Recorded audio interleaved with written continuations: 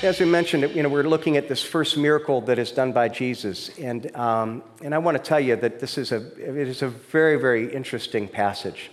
The more that I looked at it, I started to read it, and the more I started to realize there's some really unusual things here, some almost to the point of strange.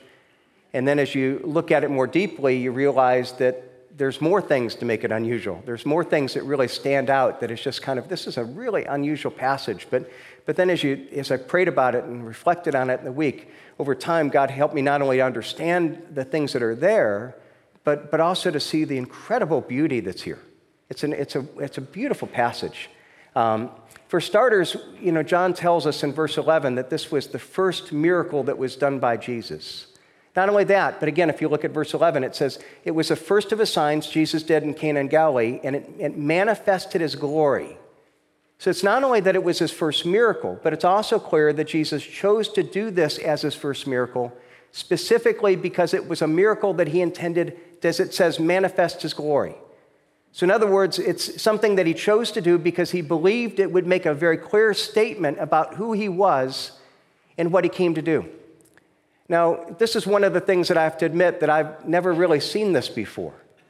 I mean, if you were to ask me about this a couple weeks ago and you'd say, okay, what was this and how did Jesus to do it? My perception had really always been, Jesus was at this wedding, they ran out of wine, his mom came to him with this practical problem, and Jesus at first responds, why are you coming to me? My time hasn't come yet. And then he looks at it and it's kind of like, well, I guess this is as good as time as any to start and show people I'm not a rabbi. And so he responds to the need by meeting this practical need and doing that first miracle.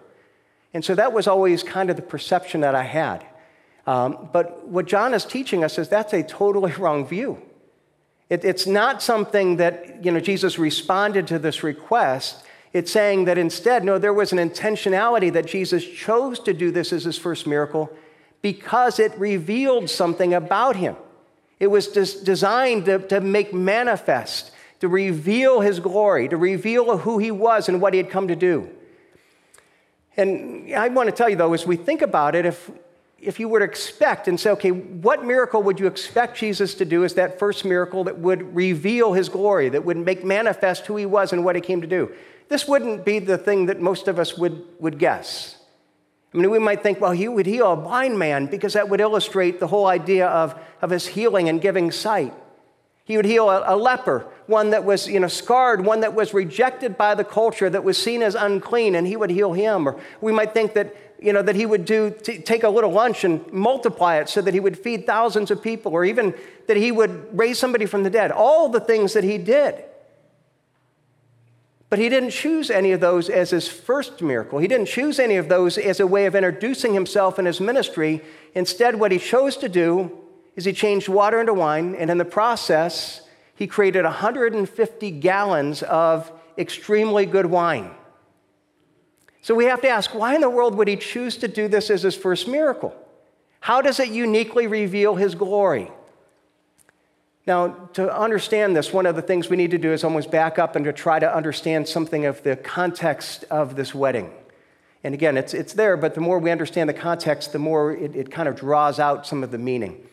Let's pick it up again in verse 1 and 2. On the third day, there was a wedding in Cana in Galilee, and the mother of Jesus was there, and Jesus was also invited to the wedding and his disciples. So there's this wedding, and we're told that Jesus' mother is there, the disciples. And notice when they run out of wine in verse 3, when they run out of wine, the mother of Jesus said to him, they have no wine. Now, one point that I want to point out here is that Mary knows that they've run out of wine before anyone else. At this point, the groom doesn't know, the master of the feast doesn't know, nobody knows.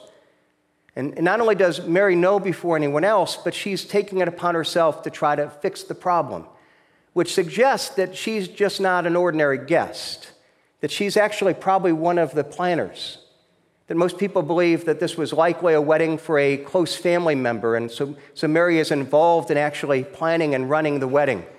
And so she's involved with this. She sees this crisis, and she tries to resolve it. Now, they run out of wine at this feast, and this may not seem like a huge problem to our ears. But again, what we tend to do is we understand wedding celebrations in our cultural context, and we've got to take a step back and understand it in that cultural context. In that context, this was a huge problem. I think I've thought about this, and I thought, there have been many times that we'll get together with pastors, and a group of pastors will get together, and one of the things that we'll sometimes talk about is, it's kind of like, what's your worst wedding story? Because we all have them. We all have, what was the biggest crisis? What was the thing that, that you remember the most? And you've got some anything from funny to horrific stories. And mine really aren't that bad. My worst stories, they sound bad, but it's not near as bad as any other. I had one wedding where the bride was an hour and a half late for her own wedding. And you've got everybody there, and we've got calling her, and we're saying, well, we hope she's coming. We're not sure. And everybody's sitting there, and I've got to go up every 15 minutes and do a dance or something. No, she's coming. But it was just like this really strange, uncomfortable event.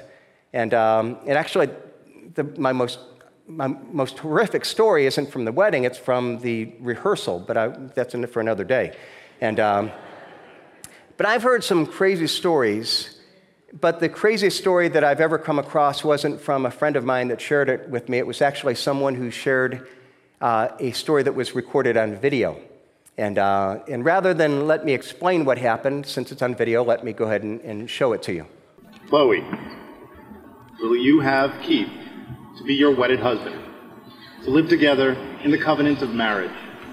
Will you love him, comfort him, honor and keep him, in sickness and in health, and forsaking all others, be faithful to him as long as you both shall live?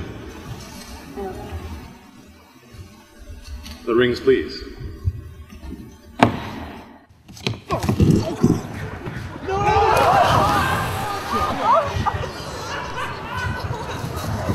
Are you okay?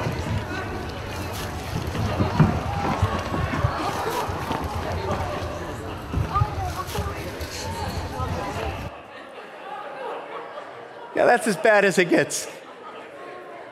I can't imagine one that was worse than that.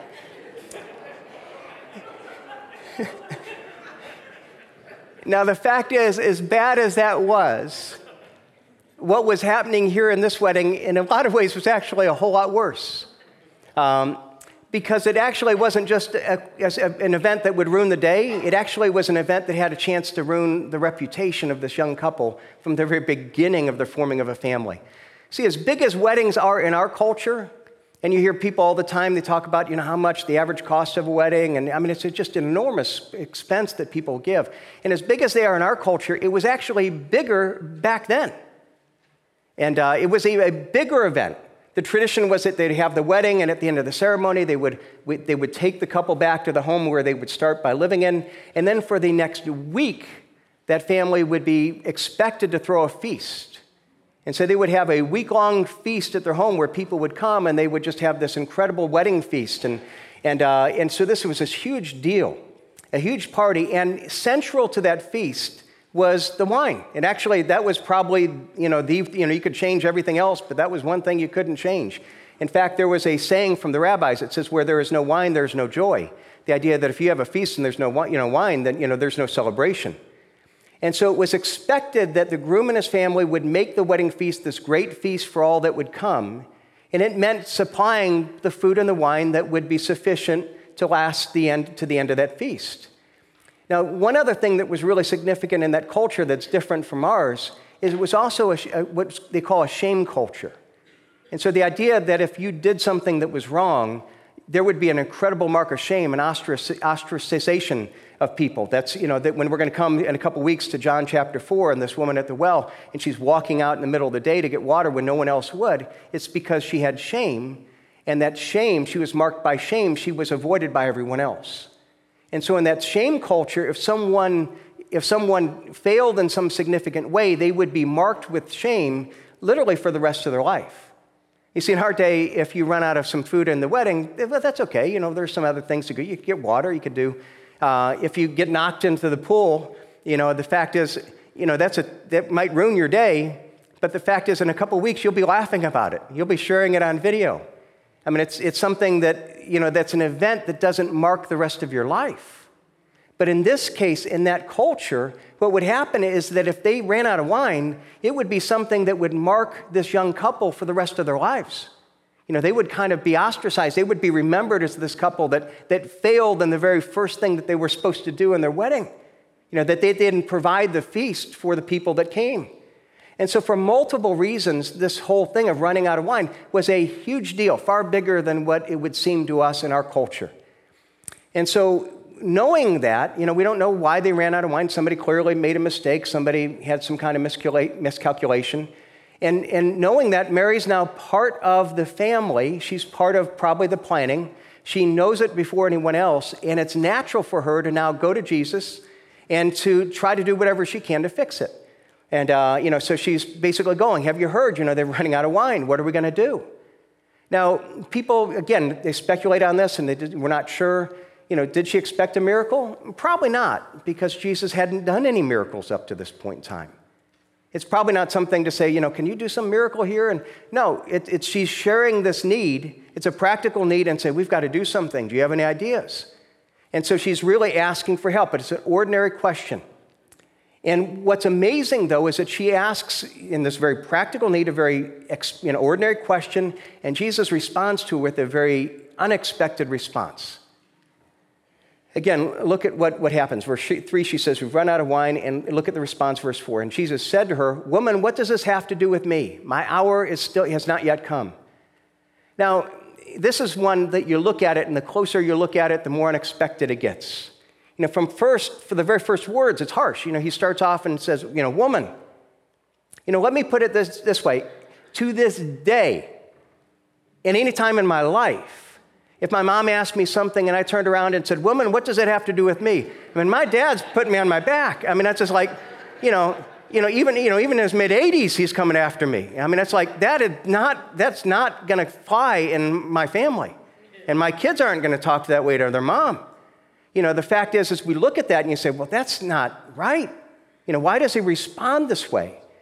And people have tried to say, well, no, this isn't the way that you would speak to your mom. It might be a way that you would respond to a stranger. It's not rude, but boy, is it abrupt. It's unexpected. And beyond that, it gets even more strange.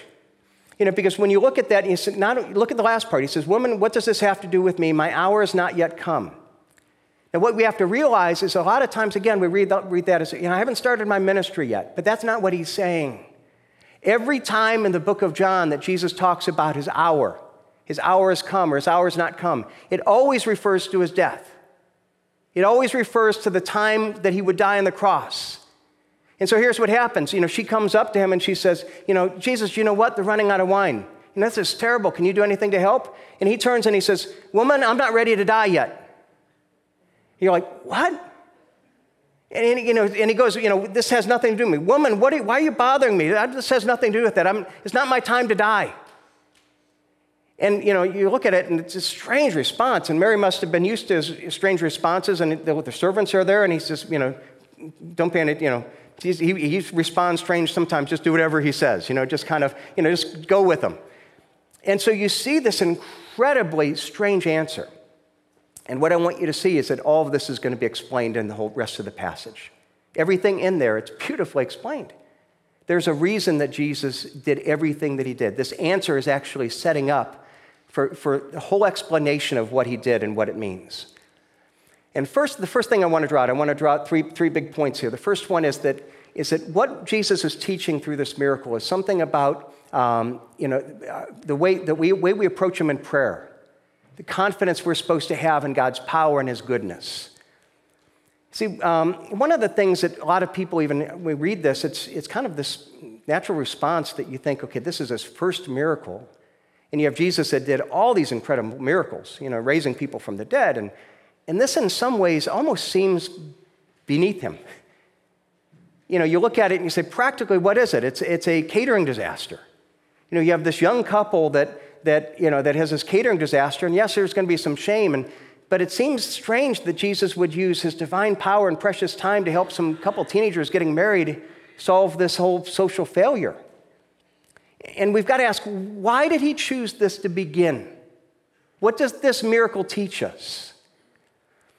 You see, I talk to people all the time, and they tell me something, well, I've got this need, I've got this problem, and we prayed about it, and they'll say something, well, I don't want to bother God with something this small. The weight of the response is, I have this really high view of God. And God is running the universe, and he's involved with, the elections and with international issues. And because I have such a high view of God, I don't want to bother him with the little things, the little concerns that I have, the little crises, the shame, the things that I've lost, the little things that I'm worried about. Now, if you've ever thought that, what I need to point out is that this is not at all a high view of God. It's an incredibly low view of God. You see, because what it's saying, when we say or think this, what we're doing is we're saying, I start with the assumption that God has limitations, that God is limited. And he's got all these people praying, and he's got all these big things. And so what I need to do is, because he's limited, I need to protect him from getting overwhelmed. So I'm not going to tell him about the little things because he needs my protection. He can only do so many things, and so let's save the big things for him. And not only that, it assumes that his love for us is limited, that he doesn't really care about the little things in our life. And what I want you to see is that one of the things is that this teaches is the incredible nature of God. It reveals his glory, because one of the things that it's showing us is it's showing us his unlimited power. It's showing us his unlimited love, that he can handle the big things, that he can handle the small things. That when we look at it and say, why would he just bother with this little issue? Why? That seems to be, no, nothing's beneath him. Not only is nothing beneath him, but nothing is beyond his concern. That he's concerned about every detail in our life. You see, the fact is that when you really love somebody, you care about not only the big things, but the little things as well. I remember there was a moment that God taught me this. There are times that, that God teaches you something and with such clarity that it's like, man, this was a lesson that God whacked me over the head in a way that was, I will never forget it. Our oldest child was at that point maybe 2 or 3 years old, Tiffany. And she had this little Beanie Baby, a little stuffed toy, a little, like this big, that she loved. It was her favorite thing. It was Pluto, Pluto the dog, the dog from Disney. And she carried that with her everywhere.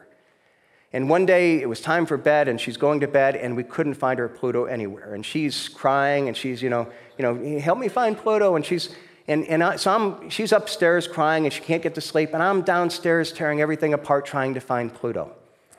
And then I thought, well, maybe I should pray to find Pluto. And I thought, that's stupid. What does God care about a little Beanie Baby? I mean, why would I pray about that? That's such a stupid thing. And it was at that moment that God just whacked me. Because he said, why are you concerned about Pluto?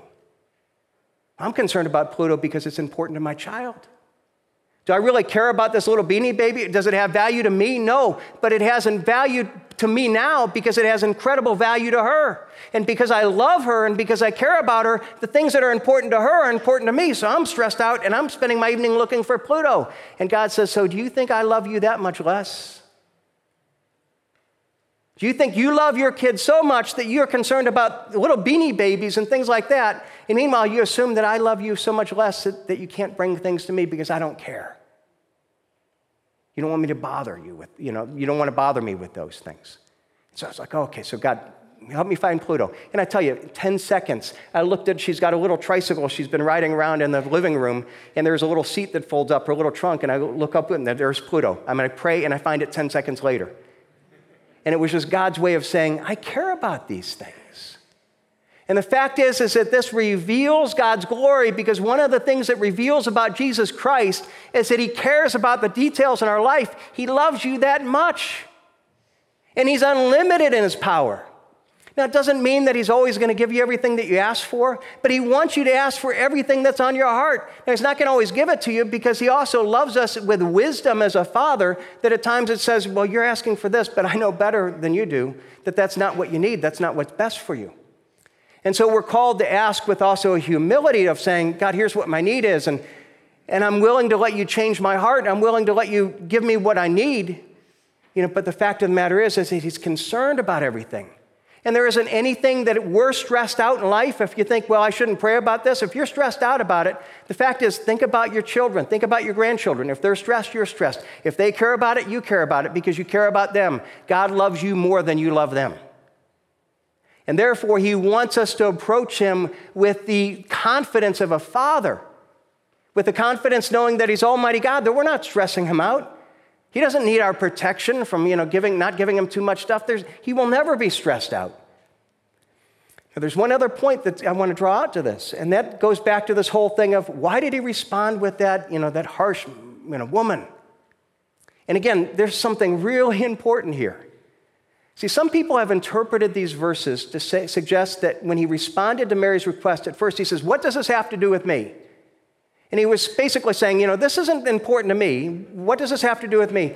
But because she asked and she was his mom, it's like, but mom, since you asked, okay, I'll do it for you. Now, this is a passage that actually the Roman Catholics use to teach that we should pray to Mary. Because they teach that there's a sense that Jesus listens to Mary. And so, if you want to get Jesus' attention, you talk Mary into it, and she's going to talk Jesus into it. And in another view of this, I've heard people say this same idea. It's not only with Mary, they're saying that, there's certain people, well, if you prayed, well, God listens to you because you have a special relationship with God. But I don't have that special relationship. I'm not confident that God will listen to me because you got to have this special relationship. But again, now look at this response. Why does he respond? Woman, what does this have to do with me? The thing I want you to notice is that he says this and right away he turns around and he does it. Why would he respond this way if he's going to go ahead and turn the water into wine? And here's why.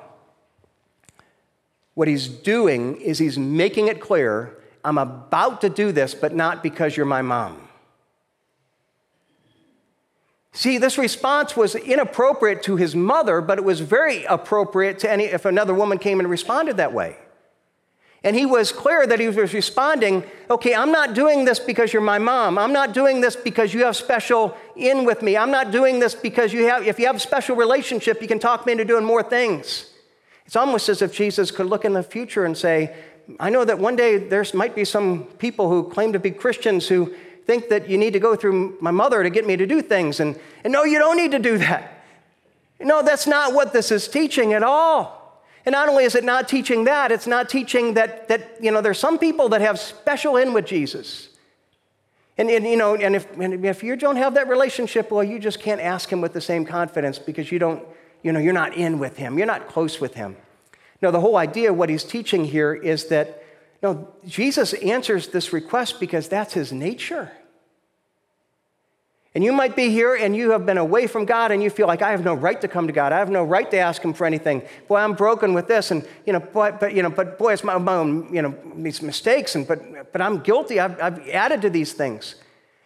I want you to realize that the whole idea of a relationship with God is that none of us are deserving. We come to God not because we deserve it, because we earn it. We do by his grace.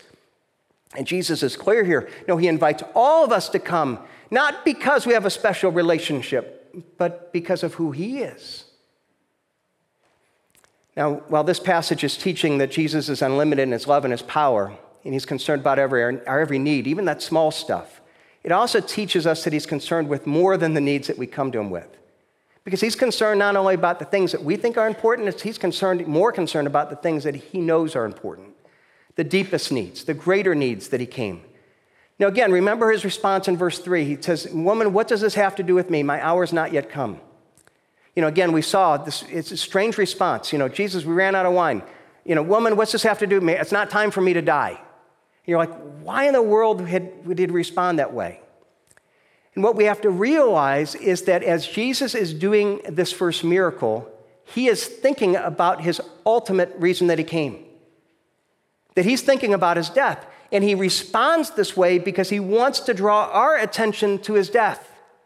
He wants us to think that way so that when we look at this, we see that it's not just about water and wine, but he's actually pointing to something far greater, the greater need that he came to ultimately fulfill.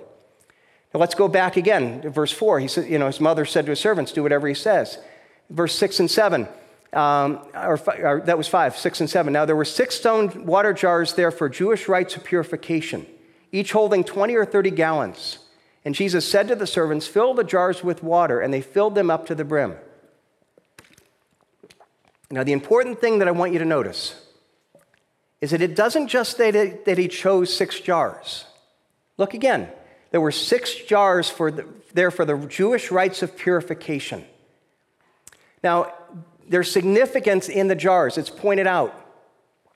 See, usually when somebody would tell a story, what they do is that they wouldn't put in this detail. They would just say there were 6 jars, and they took 6 jars. And the fact that he puts in this story, and I tell you, that's again the way that I read it generally. I read it was just 6 jars. He just chose 6 big jars that were there. And I never noticed that he draws out here that these were not just jars, they were specifically jars that were set aside for the purpose of ceremonial washing. They were filled, usually that the purpose of them, they were filled with water so that somebody would come, a Jewish person would come and ceremonial wash themselves. It was a way of acknowledging that they were unclean. They were unclean to come into God's presence, and they needed to wash themselves before they could come into God's presence. And John puts in this extra detail because he wants us to be sure, okay, Jesus chose these intentionally. And we've got to realize that, again, the Bible is very precise in what it's saying. It's there because it wants us to see this. So when we say, okay, this ceremonial washing, what does that mean? Now, here's what I want you to realize. It washed because it was a symbol, again, of a fact that they were sinful and that God invited them to come into the presence, but they needed to be cleansed before they could do so. Now, here's what I want you to realize. If you have any question about the significance of this, realize that these were not drinking or vessels. These were bathing vessels. They were vessels that wouldn't generally be used for drinking. You wouldn't store drinks in them. They were set apart for a specific purpose, for washing, for bathing. And the idea that you would put a drink in this was something that was unthinkable. That's just not what you did. Let me even show you the difference. When we often think of this, I would have, in my mind, thought of just, your basic drinking vessel. And you have big ones that store, generally have a smaller mouth, so you keep things from the outside getting in. That's what I would have thought. What they were was something more like this. They're very large stone vessels that are waist high or higher with a very open mouth, because the idea would be that you would wash in them. That's what he chose to use. Now, this makes sense when you remember his response was what? Woman, what does this have to do with me? My hour has not come. Remember, he's talking about his death, and now when he takes these ceremonial vessels, what he's doing is that he's bringing things together. Here were these jugs that were used for ceremonial cleansing, and he had them filled with water and then transformed that water into wine. And it becomes clear that what he's talking about is that wine now is an image of his blood. That when we think of communion and we celebrate communion, there's wine, and this wine is an image of my blood, which is shed for you. It's a miracle here that was meant to prefigure the meaning of Jesus' ministry in a way that was incredibly deep. He came to fill our need to be cleansed by God. It's not something that we can do by any outward ceremony. The whole idea is you had to continue to wash, and you had to continue to do this because it didn't clean you all the way. It just showed your need to be cleansed. And there's no ceremony that you could do to cleanse yourself, to make yourself clean before God. And he's saying, no, I've come to fulfill that. I've come to do this not by washing, or not by being baptized, or not by going forward, or not by saying certain words, but through my blood, I've come to offer you to be cleansed for once and for all through the wine of his blood that is sacrificed for our sins. And the idea of being cleansed by blood, that just doesn't make sense. But again, that's what the Bible teaches. Look at what it says in Revelation. These are the ones that are coming out of the great tribulation. They have washed their robes and made themselves white in the blood of the Lamb. The idea is that is what purifies us. We are cleansed by the blood of Jesus Christ. And so the servants didn't choose these jars. It wasn't Jesus said, well, go find 6 jars. No, Jesus looks at them and says, okay, go fill those jars that are used for purification, for washing. They would have never chosen those because, again, these weren't for drinking. These were for bathing, for washing. But Mary told them to do what he said, so they did what he said. And he's teaching a point. He's teaching us that Jesus came to end our need for ritualistic cleansing, that he came to ultimately give us the ultimate cleansing. He chose to put the wine in a vessel that was designed to make people pure. And it wasn't an accident on Jesus' part. This was his way of manifesting his glory, of giving us a sign. He acted out a miracle that taught us a certain idea. What his death would mean, what he came to do, that he was the final purifier of sins, The need for ritual cleansing. We come and we say, what do I need to do? Religion is, here's what you have to do to get right with God. Here's the forms here's the hoops you have to jump through. And he's saying, no, you don't do any of those things anymore. All those are going to be fulfilled in what I've come to do, that I am going to be broken and spill my blood. And the blood is, if you take my blood, if you trust in what I've done for you, that will make you clean. That will make you clean before God once and for all, like nothing else ever could. There's one other important point that I want to draw out here, which, again, this is like such an incredible point that it's almost so good that it sounds like it can't be true. And that is that he's talking about that we're made right with God in a relationship through Jesus Christ and his blood. But it also is teaching us that when we find that relationship with God through Jesus Christ, that is the only and ultimate source of joy in our life. That Jesus Christ came to offer joy and for fulfillment and fullness. Now again, let me go back to verses, starting in verse 6. Now there were 6 stone water jars there for Jewish rites of purification, each holding 20 or 30 gallons. And Jesus said to the servants, fill the jars with water. And they filled them up to the brim. And he said to them, now draw out some of it and take it to the master of the feast. And so they took it. And when the master of the feast tasted the water, now become wine, and did not know where it came from, although the servants had drawn the water new, the master of the feast called the bridegroom. And he said to him, everyone serves the good wine first, and when the people have drunk freely, then the poor wine. But you have kept the good wine, the best wine, until now. Now again, if you have any question what it's saying, let's go back to what he said in the beginning, or the end. We saw this at the beginning. It's verse 11. Now this is the first of his signs Jesus did at Cana in Galilee, and it manifested his glory. And the disciples believed him. This manifested this glory. This tells us something about who Jesus was and what he came to do. And what did he do? He took these 6 jars, 20 to 30 gallons each, 150 gallons. And he made some of the best wine that people had ever tasted. And he said, okay, I want to manifest my glory. I want to teach you about who I am and what I came to do by making 150 gallons of all extraordinary wine. And what it's teaching us this is that the nature of Jesus' ministry is symbolized by his creating exceptionally good wine for a party. Now that sounds, it almost doesn't fit. But it's teaching us something that is so vital to understand. A lot of times people get this idea of, Christianity, it's, sacrifice, it's give it, it's kind of drudgery and, or even, I know the wedding feast in Christ, I'll go to heaven and I'll have his wedding feast, but we kind of, have kind of the leftovers in the here and now. And no, the Bible teaches that we are called to pursue Christ because he is the source of joy. Do we live a life of denial? Is there denial in the Christian life? Yes. But the denial is recognizing there's things that will call from my heart that will not satisfy. So I deny those things because I want to be able to focus fully on Christ, because I believe that if I focus on Christ, he will satisfy. That he will be the wine that will bring me joy, that will bring me satisfaction, that will bring me contentment. That he's saying that I've come to, in a sense, be the joy of the party. That he is the source of ultimate joy. And again, I want to tell you that you see this throughout the Bible. You see it especially through the Gospel of John. Throughout John, Jesus repeatedly talks about this idea. That he has come to give us life and to give us joy and to give us fulfillment. John 10:10, the thief comes to steal and to kill and destroy. I came that you may have life and that you may have it abundantly. I come because if you have a relationship with me, you will discover abundant life. John 15, verse 11, these things I have spoken to you that my joy may be in you and that your joy may be full. That he wants us to have joy, that he wants us to have contentment. Does that mean that everything in life goes well? No. But the fact is that God offers us joy that is something that transcends circumstances, even in the midst of pain, even in the midst of loss. See, what it's teaching us here is a principle. It's not that he's promising to give us the wine that we feel we think we deserve and feel we need to be happy. It's teaching that he is the wine that we need.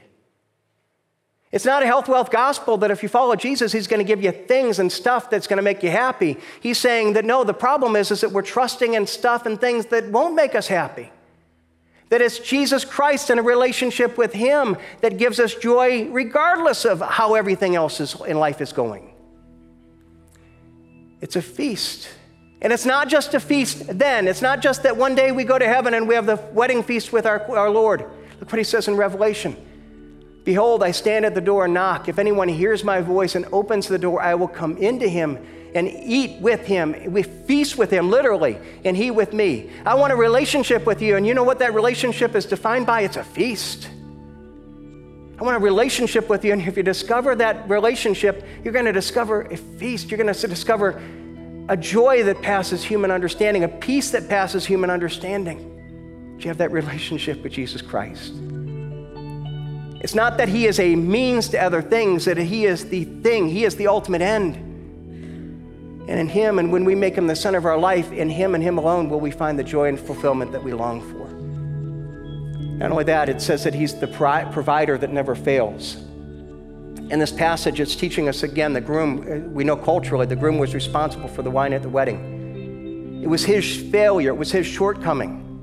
And we see that even, the master of the feast calls the bridegroom and he says, everyone serves the good wine first, and but you have kept the good, and so it was the groom's responsibility.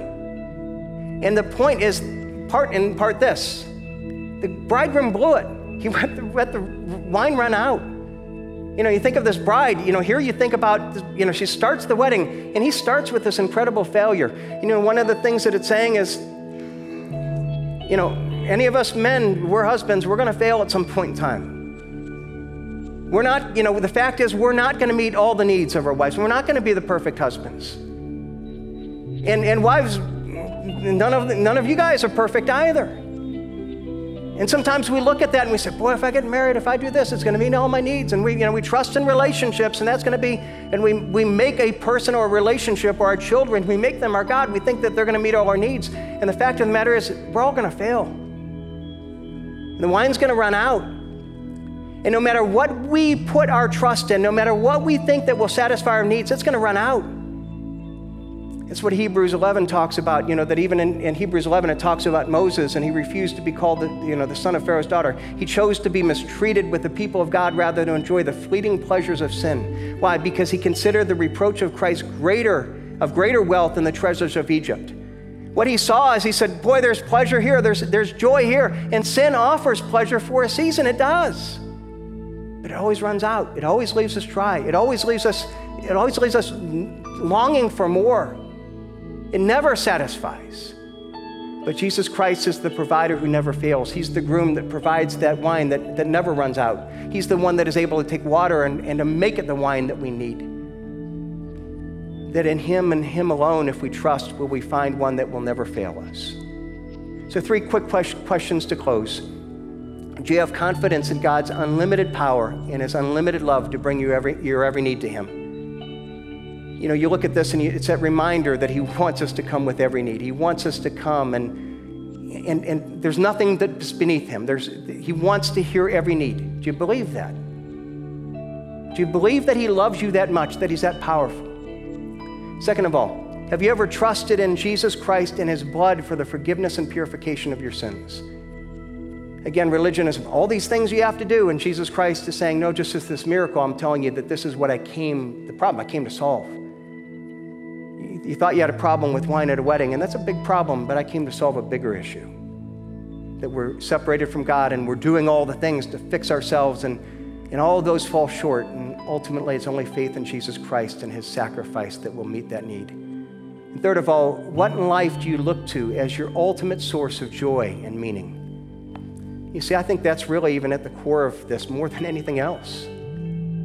You look at it and it's saying Jesus Christ illustrated something about the meaning of his ministry, of what he came to do, who he was, by creating 150 gallons of incredibly great wine at a party.